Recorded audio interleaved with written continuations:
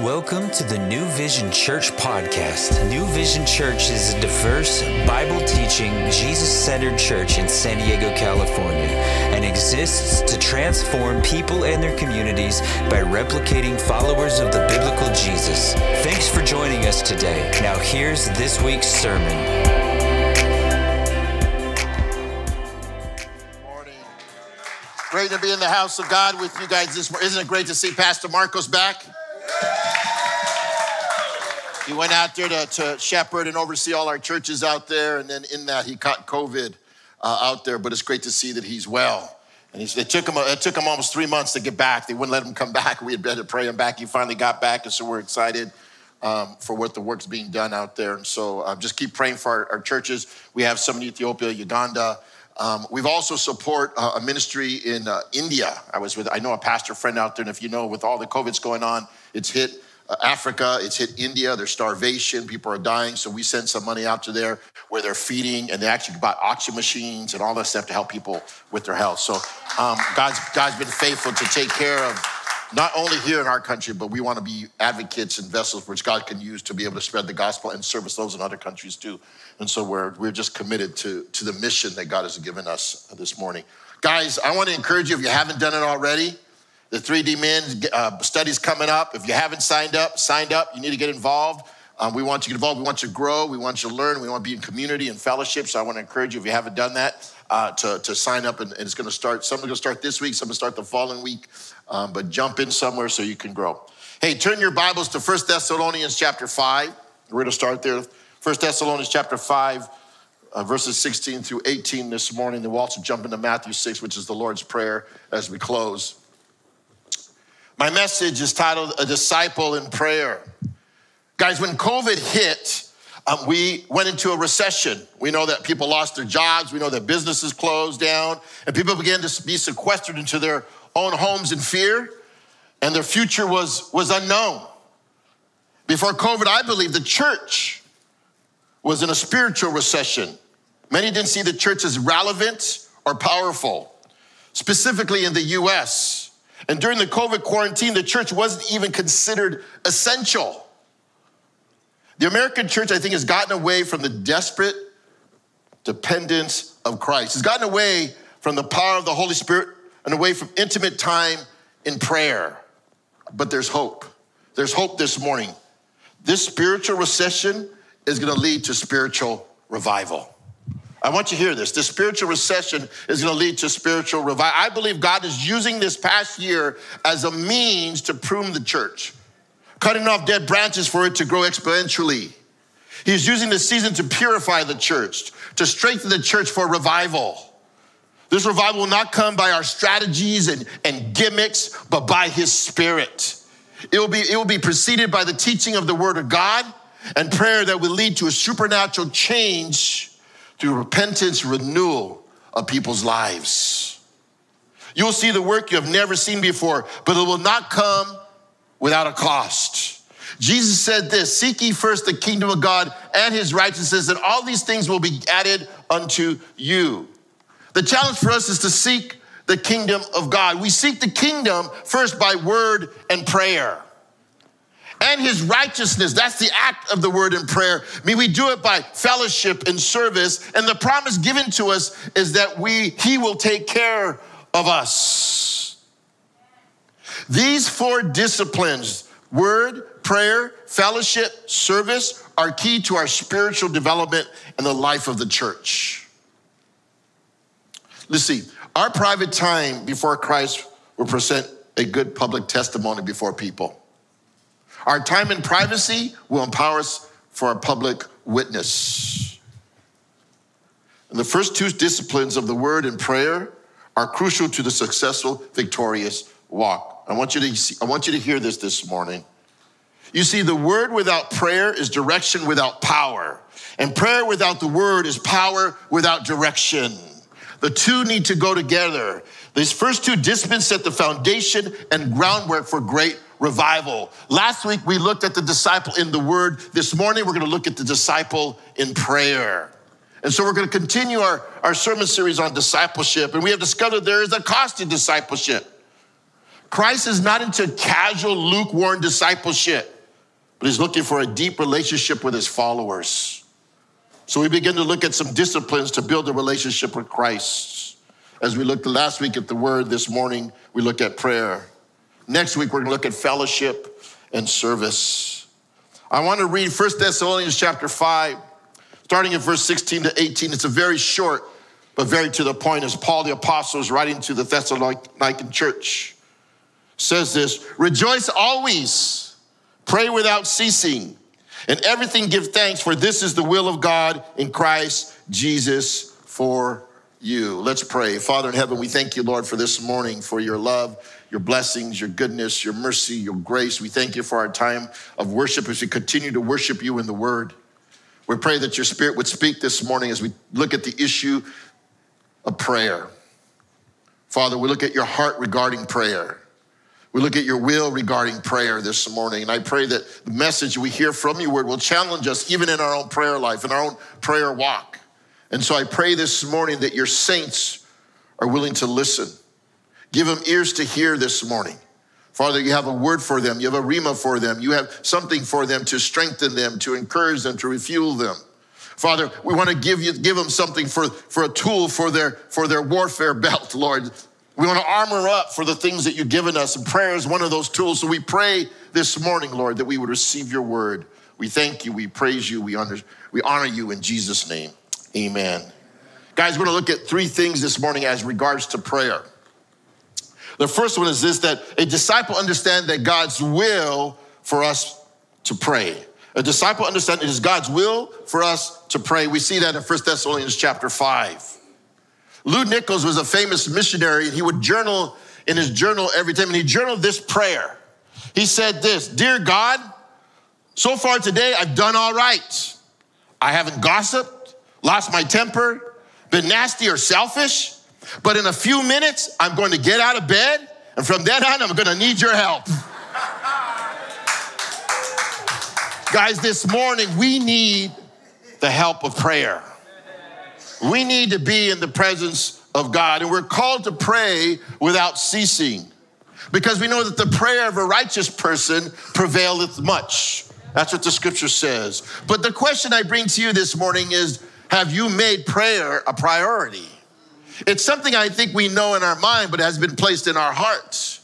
Because many of us this morning struggle, does prayer really work? It reminds me of a little boy who built this go-kart, a little wooden go-kart. He was on top of the hill, and he was driving down and going down the hill, and he lost control, and he hit a tree right in front of a church, and the wheels popped off. And he said, I'll be darned. Well, there was a pastor watching, and he said, son, don't say that. Next time say, praise the Lord. And so the kid put the wheels, fixed his car. Next day came down the hill again, lost control, hits the tree, wheels pop off. He says, praise the Lord. The wheels pop back on. And the pastor says, I'll be darned.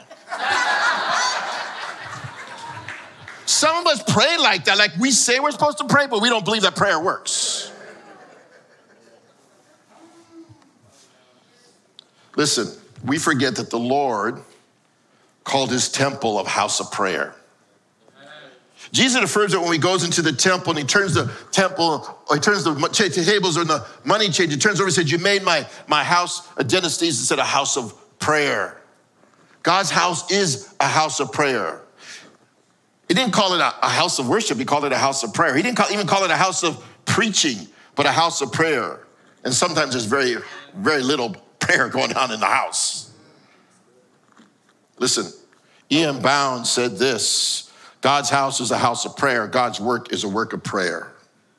The famous author who wrote about prayer. And so when you come to the 16th verse, the first lesson, 1 Thessalonians chapter 5, it says, rejoice always. Pray without ceasing. Everything give thanks, for this is the will of God in Christ Jesus for you. But I want to reverse that verse, because that's going to be my outline for the first point. Let's look at it in reverse. This is the will of God in Christ Jesus for you. And everything give thanks. Pray without ceasing, and rejoice always. You will discover that joy and prayer and thankfulness are all interconnected. They're interconnected. And so 1 Thessalonians 5, he gives us three things that are God's will. And we're going to look at them in a moment. But the question I bring to you is then, what is God's will for us? What is God's will for this morning for us? We have many scriptures that reference his will for us. Matthew 28:19, we studied. It's his will that we make disciples. That's the premise of what we're talking about now. Go make disciples of all nations. We know that's his will. That's his desire. Romans 12:1 and 2, we know his will is that we'd have a renewed mind. We know that's his will. 1 Thessalonians 4:3, we know that God's will is purity and sanctification and consecration. We know in 1 Peter 2:15, God's will is to do good. In fact, in 1 Peter 3 said it's God's will to even suffer while we're doing good. Some people don't like to hear that one. But the Apostle John in 1 John 2:17 says, he who does the will of God will abide forever. So we know that it's God's will that has power in our prayer. We know God's will plays a key role in answered prayer.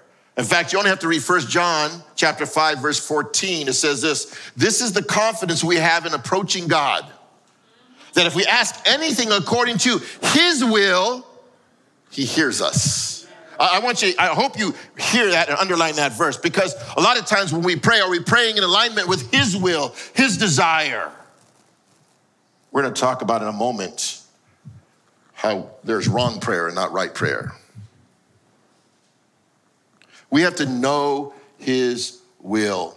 How do we know his will? We know his will by the word. We know his will by prayer. We know his will by God speaking to us and in fellowship and community. He speaks in his will. He speaks through all those mediums to speak out his will. And so we need to line ourselves up with God's will. We know that's exactly what Jesus did in the garden prior to his death, was it not? Not my will, but thy will. That was his prayer. He requested another way to go to the cross, but he said, God, if this is not your way, align my heart, align my will up with your will. And he put his Father's desires before his desires. And for it was God's will for him to go to the cross. And so he submitted himself to the will of his Father. See, prayer is not about changing the Father's heart, but about the Father changing our heart. I want you to hear that. Prayer this morning, prayer is not about changing the Father's heart, but about the Father changing our heart. So here's the thing here this morning. It's God's will that we have a thankful heart. It's God's will that we have a thankful heart. Spurgeon said this, when joy and prayer are married, their firstborn child is thankfulness. It's thankfulness this morning. And so it's God's will for us to be thankful, because a thankful heart goes a long way. It says, be thankful in everything. The New Living Translation says, be thankful in all circumstances. We are thankful because we know God is in control. We're thankful because we know that God is sovereign. He sees the beginning from the end. He sees the whole circumstances that we are in. And we believe, by his scriptures, we believe all things work out for good for those who are called according to his purpose. Romans 8:28, that famous verse. That God's working it all out for the good. It may not appear at that moment that that's happening in your life. I want you to think about the circumstances you're facing right now. Can you be thankful? I want you to think about what you're in right now. Can you be thankful? If you say no, maybe your perspective is wrong. Maybe your perspective is wrong. Maybe you fail to see how you might be in the process of somebody else's prayer about you. Maybe you fail to see that God is doing a good work in you. Maybe God is using these circumstances to draw you closer to God. Maybe you're here this morning because of your circumstances. Maybe you had nowhere else to go or nowhere else to turn. Can you be thankful? In Luke chapter 17, it was the sickness of leprosy that drew a man, his circumstances drew a man to the presence of Jesus, and Jesus healed him of his leprosy, and he gave thanks. Maybe it's your circumstances that bring you into the presence of Jesus that you might just be made well this morning. Can you give thanks? No matter your circumstances, we can be thankful because it could be worse. It could be worse, right? We are to enter God's presence with thanksgiving. Paul would often open up many of his letters to the saints by giving thanks to God in prayer for all the saints. Many of his prayers came when he was in a prison cell giving thanks. Just read the prison epistles, Colossians, Philippians, right? Psalm 105:1 says this, "Oh, give thanks to the Lord and call upon his name." Think about Jesus. Jesus was grieving when he lost one of his friends named Lazarus. And he came to the grave. And before praying, before he prayed to raise Lazarus up, it says this, Jesus lifted up his eyes and said, "Father, I thank you, you have heard me." Jesus said, "I thank you have heard me." And then he raised Lazarus from dead through prayer, right? Thankfulness sets the mood for a prayerful heart. Thankfulness sets the mood for a prayerful heart. God, give me a thankful heart this morning. No matter what my circumstances and situations, let me just give thanks. But here's another thing.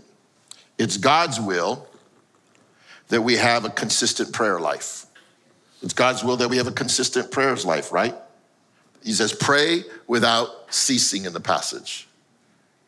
This is the will of Christ, is that you be everything thankful to everything and pray without ceasing, right? Philip Henry says, pray alone. Let prayers be the key of the morning and the bolt at night. In the morning and the evening, right? But a lot of us find it difficult to have a consistent prayer life. Now, Paul is not saying here that you become a monk and hide yourself in a cave, that you isolate yourself, and that you're praying 24 hours, and you're giving off all this. That's not what he's saying here. We often think too sometimes that prayer is something that we do at church, and prayer has to be where you're closing your eyes and you're maybe putting your hands together, or maybe you're on your knees. And there's a time for that. But prayer is wider than that, right? Praying without ceasing is a continual prayer, right? Why did Jesus in the garden tell his disciples to watch and pray? Watch what's going on and pray, right? But they fell asleep. Some of us are sleeping when we should be praying. And so he's challenged us this morning. Praying without ceasing can mean having a communion all day long with the Lord. We are praying as we go about our day. We are in constant communication with God. Prayer is like oxygen as we breathe without ceasing. We must pray without ceasing. It's like oxygen. You don't think about it, you just do it. What he's challenged us here is that we're never to abandon prayer.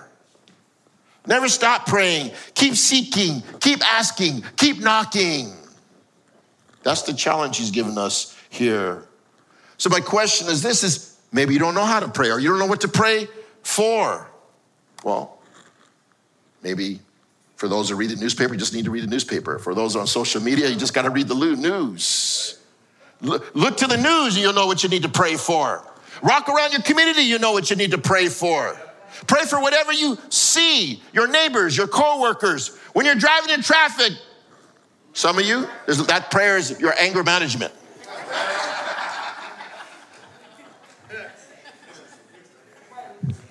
Prayer this morning is the challenge to release pent-up tension, sorrows, and difficulties. That's what prayer does. That's why Philippians 4:6 says what? Be anxious for nothing. Don't worry about anything, but in everything in prayer and supplication with thanksgiving, let your requests be known to God.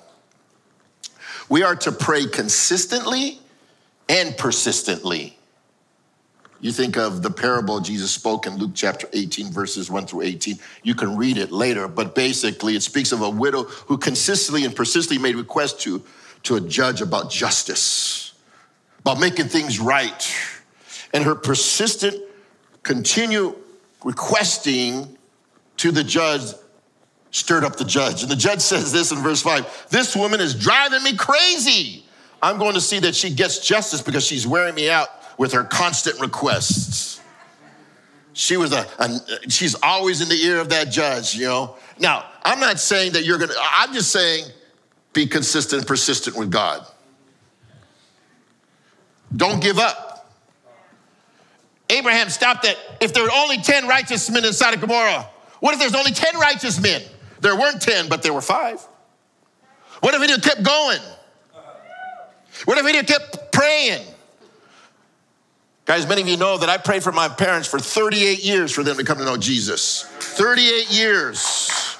You got to keep praying and keep asking and keep seeking and keep knocking and don't give up. We're called to pray earnestly. We're called to pray and not lose hearts. We need desperate prayer in times to change the tide of our nation. We need to be people of prayer. Leaders in China said this about America. Christians in China are praying for our Christian brothers and sisters in America. We believe we are handling our persecution better than you're handling your prosperity. Let me read that again. Christians in China are praying for our Christian brothers and sisters in America. We believe we are handling our persecution better than you're handling your prosperity. Our prosperity might just be the very thing that is our demise.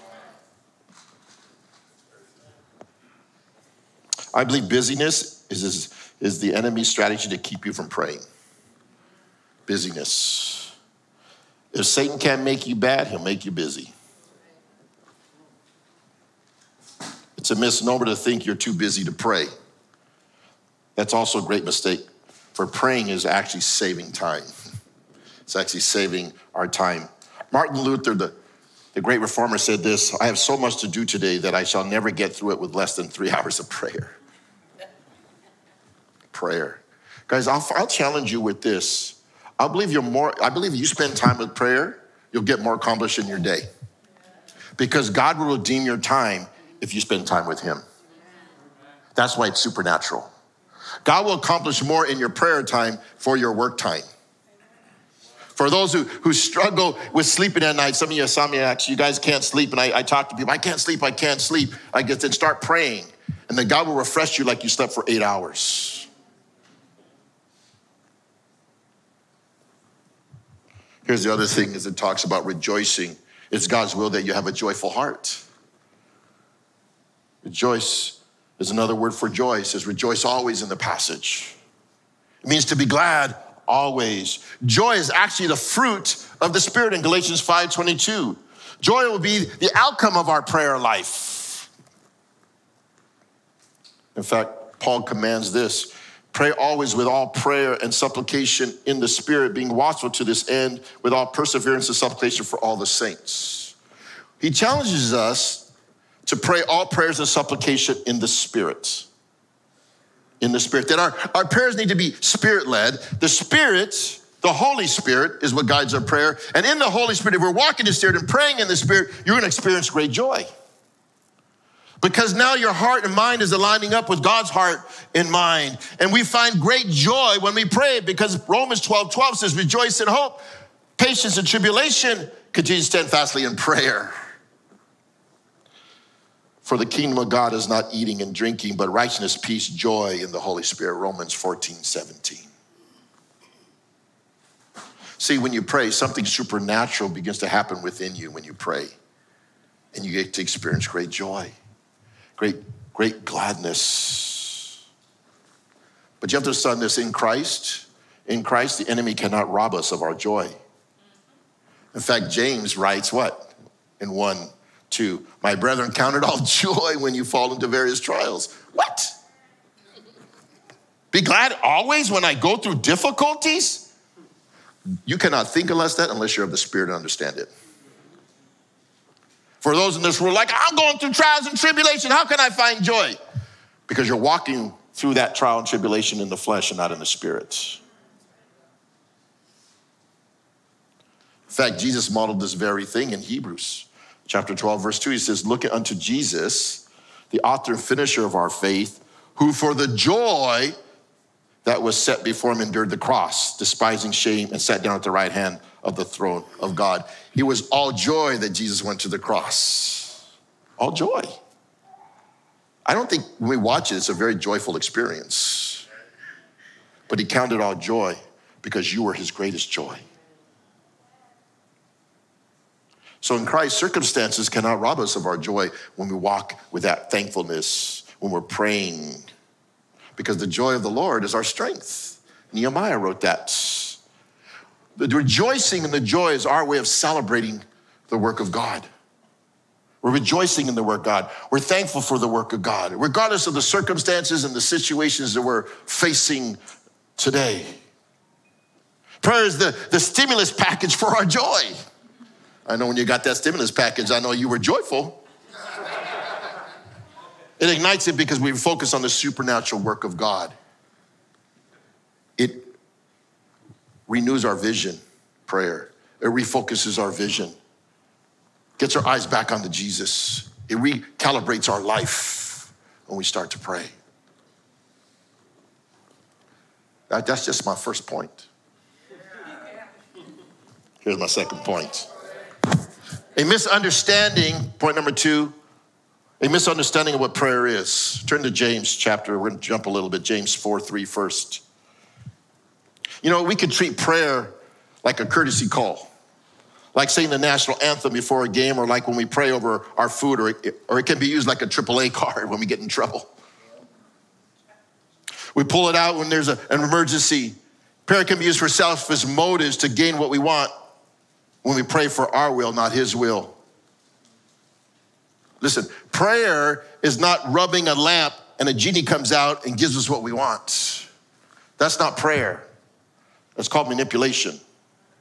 We're not here to try to manipulate God to get what we want. There are 3 things, I think, as it relates to misunderstanding of prayer that I want you to see this morning. Number 1, prayer is not self-seeking. It's not self-seeking. James 4:3 says, when you ask, you do not get or receive because you ask with wrong motives that you may spend it on what you get on your own pleasures. He's challenging the motive of prayer here, James is.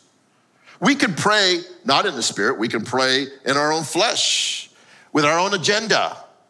How many of you made bargains with God? If you just get me out of this situation, I'll follow you. How many you may try to make deals with God? If you just do this, I will do this. And half the time you don't keep your agreement when he does do it. More than half, Pastor Brent says. I think this is the struggle that many believers have about prayer. And I think what happens is it becomes a stumbling block in their own walk, because if God doesn't answer their prayer, he must not be a loving or true God. I mean, I battled that in my own personal life when I lost my mom to murder through my stepfather. God, where were you before I came to know the Lord? Where were you when my mom died? Hey, God, where were you when I prayed for cancer for my stepmom to be healed? Why didn't you heal her, God? Are you not a loving God? Do you not heal? Do you not hear my prayers? And there's circumstances, situations you cry out to God for, and maybe he doesn't give you the answer that you want. But God is still sovereign. He sees the whole picture. See, when Lazarus resurrected in chapter 11 of John, God raised him up. They probably were rejoicing. Answered prayer. Mary and Martha answered prayer. Go to chapter 12. What do you discover? They wanted to kill John again. I don't know. If I was in heaven, stay away from the light. They were like, why'd you pray me back? It was all cool. And now I got to die twice? And they're coming after me? You didn't do me any good.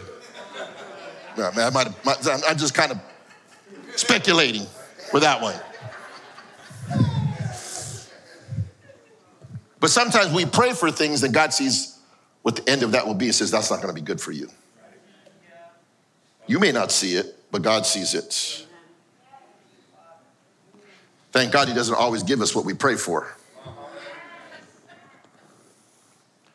And so I think people have a wrong understanding of the character of God. In Acts chapter 8, you remember Simon the sorcerer? There was a great work of God going on by prayer and laying on hands and speaking in tongues and miracles and God doing it. And Simon the sorcerer was like, dang, look at the power. When they pray, things happen on them. And so Simon goes to Peter and says, hey, I got some bank. I got some Benjamins in my pocket. I want to buy that. Let me buy that power. Let me buy the technique or the strategy you're using to get power. And Peter rebuked him of that thinking because he tried to purchase the power of the Holy Spirit. He wanted it for selfish gain. It's for selfish gain. Some of us pray for selfish gain. Here's another way we have a misunderstanding of prayer. Prayer is not a prideful prayer. Look at Luke chapter 18, verse 10, if you're following me in your scriptures. It It says 2 men went up to the temple to pray, one a Pharisee, the other tax collector. And the Pharisee stood and prayed thus with himself, God, I thank you that I'm not like other men, extortioners, unjust, adulterers, or even the tax collector. I fast twice a week. I give tithes of all that I possess. And the tax collector, standing afar off, would not so much as raise his eyes to heaven, but beat his breast, saying, God, be merciful to me, a sinner. I tell you, this man went down to his house justified rather than the other. For everyone who exalts himself will be humbled, and he who humbles himself will be exalted. The prayer in church, that's what's going on here in the temple. A religious man. Glad I'm not like that brother over there. Look at, he all doing crazy stuff. Self-righteous, hypocritical prayer. Arrogant prayer. The heart of God is humility. You see the tax collector, Lord, forgive me, Lord, for I'm a sinner. The honesty before the Lord in prayer. The humbleness before God, not the arrogance before God. God heard the prayer of the tax collector before the religious man. We can pray arrogantly. We can pray pridefully. We can pray that way. We can come to the throne of grace in our own confidence. God is looking for a broken and a contrite heart, a contrite prayer. Here's another misnomer. Prayer is not a repetitive prayer. Matthew 6:7 says this, and when you pray, do not use vain repetitions as the heathens do, for they think they will be heard for their many words, right? We know there's a time for private prayer. We know there's a time for public prayer. In fact, if we go all the way back to verse 5 of this Matthew's chapter 6, it gives us warning about self-righteous prayers. It's talking about these hypocrites that came, right? And there's time for public prayer and there's time for private prayer.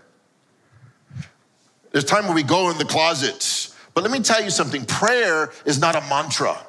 Prayer is not a chant that you chant. And if I just say the Lord's Prayer over and over and over again, it's going to be this magical prayer. It's not a magical prayer. It's a model prayer. We're going to get that in a moment. Some people think if I could just say this a whole bunch of times that God will answer me, and we repeat it. And it's like you're finding your power in the prayer instead of the power of the Spirit moving through your prayer.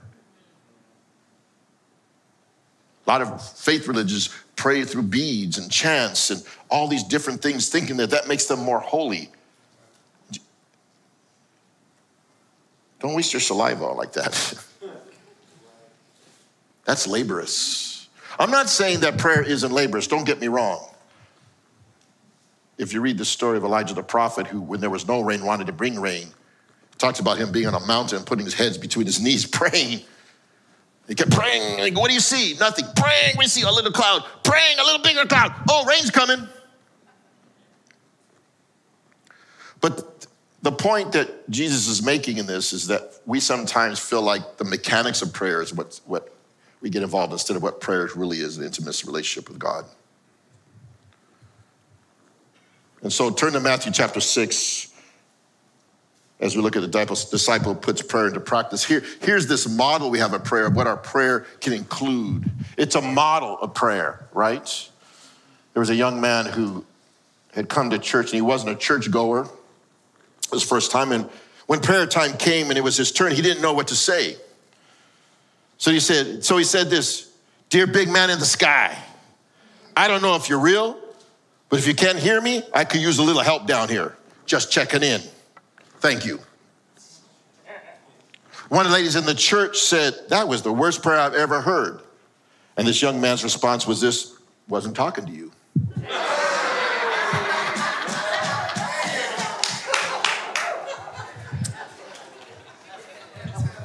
Listen, prayer is our communion with God. Some of us may struggle with prayer. Some of us may don't know what to say in prayer.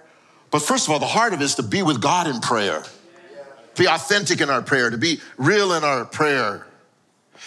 Prayer is God's invitation to have fellowship with him. Prayer is our walk with God, is our communion with God. Prayer is an act of worship. That's why we include prayer in our service. That it's our time to be alone and to check our own hearts. Prayer is our examination prior to going to communion. Prayer is an examination to hear the word. Prayer is preparing us for something that God has for us. Now, the problem with prayer is sometimes we do all the talking and we don't do any listening, right? If I were to call my wife, or make a phone call her and I want to talk with my wife and I say, hey, let me tell you about my day. This is what I did, this is what happened. Okay, see you later, bye. And some of you might have a relationship with like that, I don't know. But sometimes our relationship like that is with God. We just dump on him and then we don't listen for an answer. John 10 says, let the sheep hear his voice, right? So you need it, when you're prayer time, you need to have time where you're stopping and listening too. Guys, you need to have a time where you're stopping and listening to him. Might give you a scripture, might give you something for you to have in the things that you're requesting. Don't just bum rush him with the request and then walk out on him. In fact, we have to have a place for prayer. Look at verse 6 of Matthew 6. But when you pray, go into your room, and when you have shut your door, pray to your Father who is in the secret place, and your Father who sees in secret will reward you openly. A secret place. Now, I guess there's private prayer and there's public prayer. It's both. But where's your secret place? Where do you go that you can have time with God? It might be different places for you. Some of you might go to the beach. Some might go to your office. Some might go to your bedroom. Some might come here. Where's that place? Sometimes we have to shut everything out to have time with God. Parents, moms, I know it's hard to shut it out when you got kids. Shut it out when you're at work. It's kind of, but I'm telling you, you got to have moments in your day where you just defrag your mind and say, Lord, I've got to prepare myself in the morning and the evening. My time with you. This morning I got up and was just reading and praying for this morning, and people came to my mind that I haven't seen in a while. You know what I did? The Lord was speaking names to my mind. I just started texting them, hey, miss you, praying for you this morning. Boom, boom, boom, boom. But it says the Father sees in secret will reward you openly. Reward you openly, that there's this investment in prayer is key. Notice Jesus didn't say when you pray, but didn't say if you pray, he said when you pray. So there was already expectation that you were going to pray in the passage. Jesus modeled this very thing. He wasn't asking the disciples to do something that he did not do himself. Mark 1:35 says, now in the morning, having risen long while before daylight, he went out and departed to a solitary place, and there he prayed. Jesus would do that often. And later he would say, I would not do anything unless my Father told me. So prayer was his time before the Lord so the Lord could speak to go out and do what he needed to do. To get the counsel, to get the wisdom, right? It says that you pray, and when you shut the door, you pray to your Father. Our prayer is directed to the Father. We know that the Trinity is involved in our prayer time. Our Father who art in heaven, it's to our Father. We pray in Jesus' name, and we pray in the Spirit. The Trinity is involved in our prayer. That's God. But we also know this, Hebrews 4:16 says this, let us therefore come boldly to the throne of grace. The presence of God is called the throne of grace, that we may obtain mercy and find grace to help us in time of need. We can come to the throne of grace with our concerns. It's a safe place. It's a safe place with God to share your brokenness and your burdens and your pains and your victories and your struggles. It's a secret place. God's not gonna put it on blast, right? He's not gonna put your mess on blast. I know how some people pray, Lord, I pray for Susie. She's out messing around at the bars, Lord. Prayers put people on blast, right? Some of you be praying like that, and you're doing a sermon in your prayer. If you look at the Lord's Prayer, it's only like 30 seconds long, about 65 words.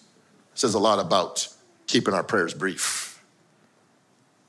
Ezekiel, I think it's Ecclesiastes talks about keep your speech, your words few. Good stuff. But God will reward you in your time.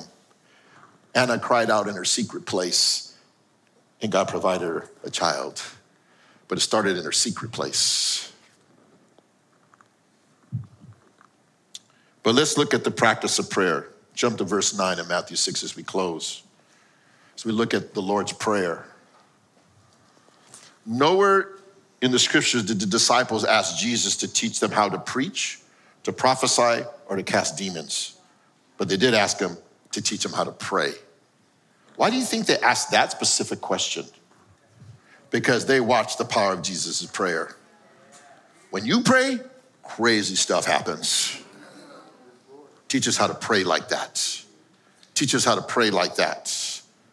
And this is Jesus' model of prayer. Like I said, it's not a mantra. It's not a magical prayer. If you say it 10 times, something will happen. This is a short prayer packed with great power, and it covers a span of what we need to pray for in our time with the Lord. Let's read it.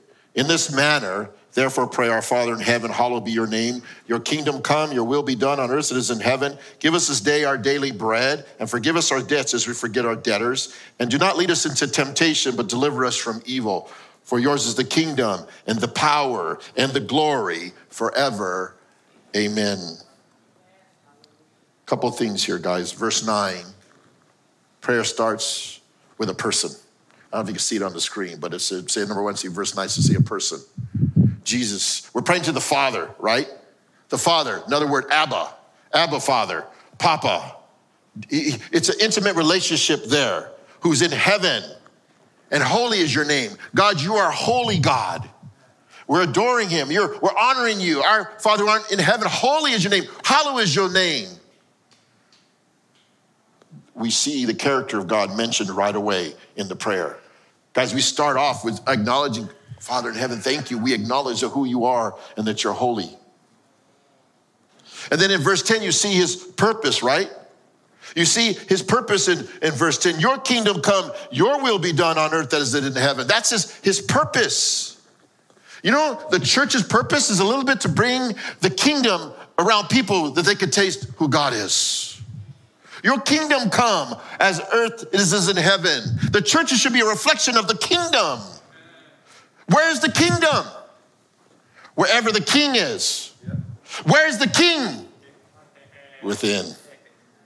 I rep the kingdom, and wherever I go, I'm repping the kingdom of God. I'm bringing Jesus' presence wherever I go. Thy kingdom come, your will be done. There's two wills in our life, his will and our will, right? And that's the battle between the flesh and the spirit. God, let my life line up with your will today. I know that's your purpose. I know that's your will. I know that's your desire. Verse 11, what does verse 11 say? Give us this day our daily bread. I call that provision and petition. Provision and petition. Notice it says, give us our daily bread. It didn't say give me, but it say give us. It's a community. This prayer is about community. Give us this daily bread. Care for our needs and the needs of others. The daily needs. Teach us to be dependent on you, God. We need your daily bread because you are the bread of life. It didn't say give me the bread for tomorrow. It didn't say give me the bread for the whole month. Just give me what I need for today because today's enough. Daily bread. I think we worry because we worry about tomorrow, but tomorrow's not here yet. Let's just deal with today. Okay, let's focus on today. Give us the manna for today. When God provided manna from heaven when they wandered in the wilderness, he provided for the day. He said, don't get it enough for tomorrow. But what worry and fear, they gathered it up for 2 days, and when it came, it all turned to worms. When the Israelites wandered in the wilderness. Lord, you're teaching us to be dependent upon you. I think we've gotten away. We've been dependent on our education. We've been dependent on our pocketbook. We're dependent on our jobs. We're dependent on a lot of things, but sometimes we're not dependent upon God. That's called idolatry, when we put other things before God. We got to be dependent on everything in our life depends on God. Look at verse 12.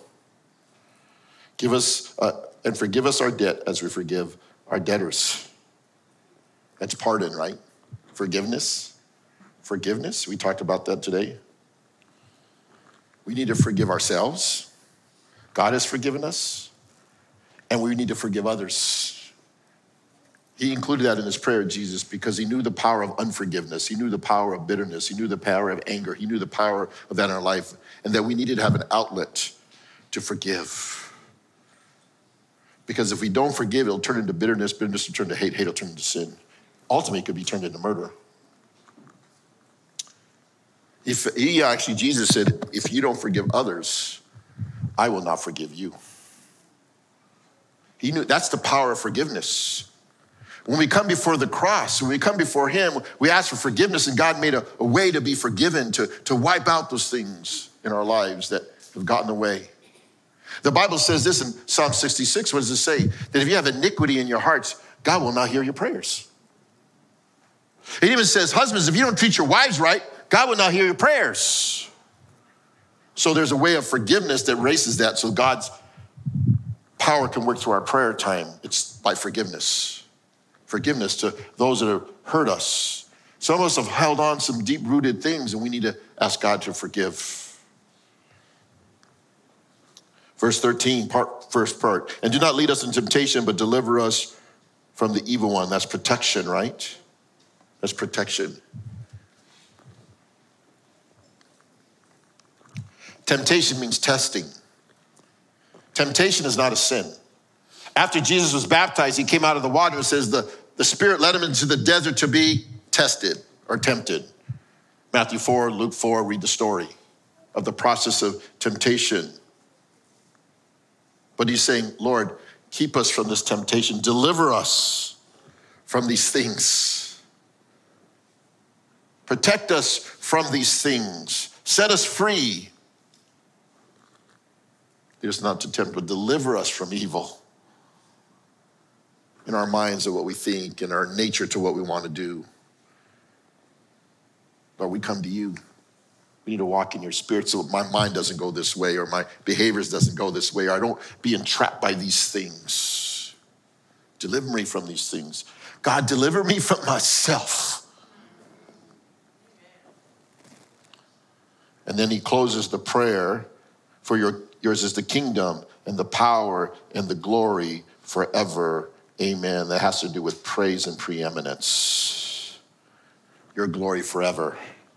The proclamation of praise of God and the supremacy and superiority of God. God, you're the man. You're it. There's no other God but you. He closes that prayer. That's just a model prayer that Jesus has given us. You could take that outline and use it in your prayer. There's other models that we can follow. Some of you are familiar with the ACTS model, ACTS, right? Adoration, confession, thanksgiving, and supplication. There's intercession and supplication. Intercession, praying for others, and supplication, praying for ourselves. Guys, we need this more than ever in the church. Prayer in the church, and the disciple is committed to that prayer life. So I leave you with these three thoughts and these three challenges this morning as we're breaking communion. It's God's will that we pray. We just learned that. Here's the question. What desire do you need to change to align with God's will this week? What desire do you need to change to align with God's will this week? Here's the second thing. God corrects our view on prayer. Have you changed your view on prayer this morning? What has changed your thought about what you learned this morning? Maybe you discovered, maybe I'm praying the wrong thing, or maybe I'm praying in the wrong manner. Here's the third thing. God gives us a model of prayer. What next steps do you need to take this week to be intentional about your prayer life? Guys, I'm giving you some application this morning. Looking at your prayer, looking at what we just learned, what are the steps you're gonna make your prayer life a priority? Because I asked that question, is your prayer life a priority earlier? And my challenge is that for you this morning. Maybe take 5 minutes, maybe take 10 minutes, and then you'll grow into that communion with God. Let's pray. Father in heaven, we thank you, Lord, for this morning. We thank you for your love and your blessings. We thank you for your goodness and mercy and grace. Lord, we thank you that you've given us the ability to have access through your throne. Father, when you were crucified, there was an earthquake. And in that earthquake, Lord, the curtain that was in front of the most holies of holies that only the high priest could go to ripped. And that was your invitation that we can enter into your presence by the blood of Jesus. that Jesus was the mediator between man and God. And in doing so, Lord, now we have access to the presence, to the face with God, like Moses when he went up to the mountain and he experienced your presence. We have access like the prophets. We have access like the disciples to your presence, Jesus. Father, you've given us this tool of prayer, Lord, to protect and to provide and to praise and to petition. Lord, I pray this morning your people received your word, that their spiritual tool belts were filled with another tool in their own walk and intimacy with you, Lord. As they spend time with you, Lord, in your word and in prayer, may you bring to light the things that brings transformation of our heart, the work that needs to be done within, not without. So we commit ourselves to you to pray, but we want to be a praying church.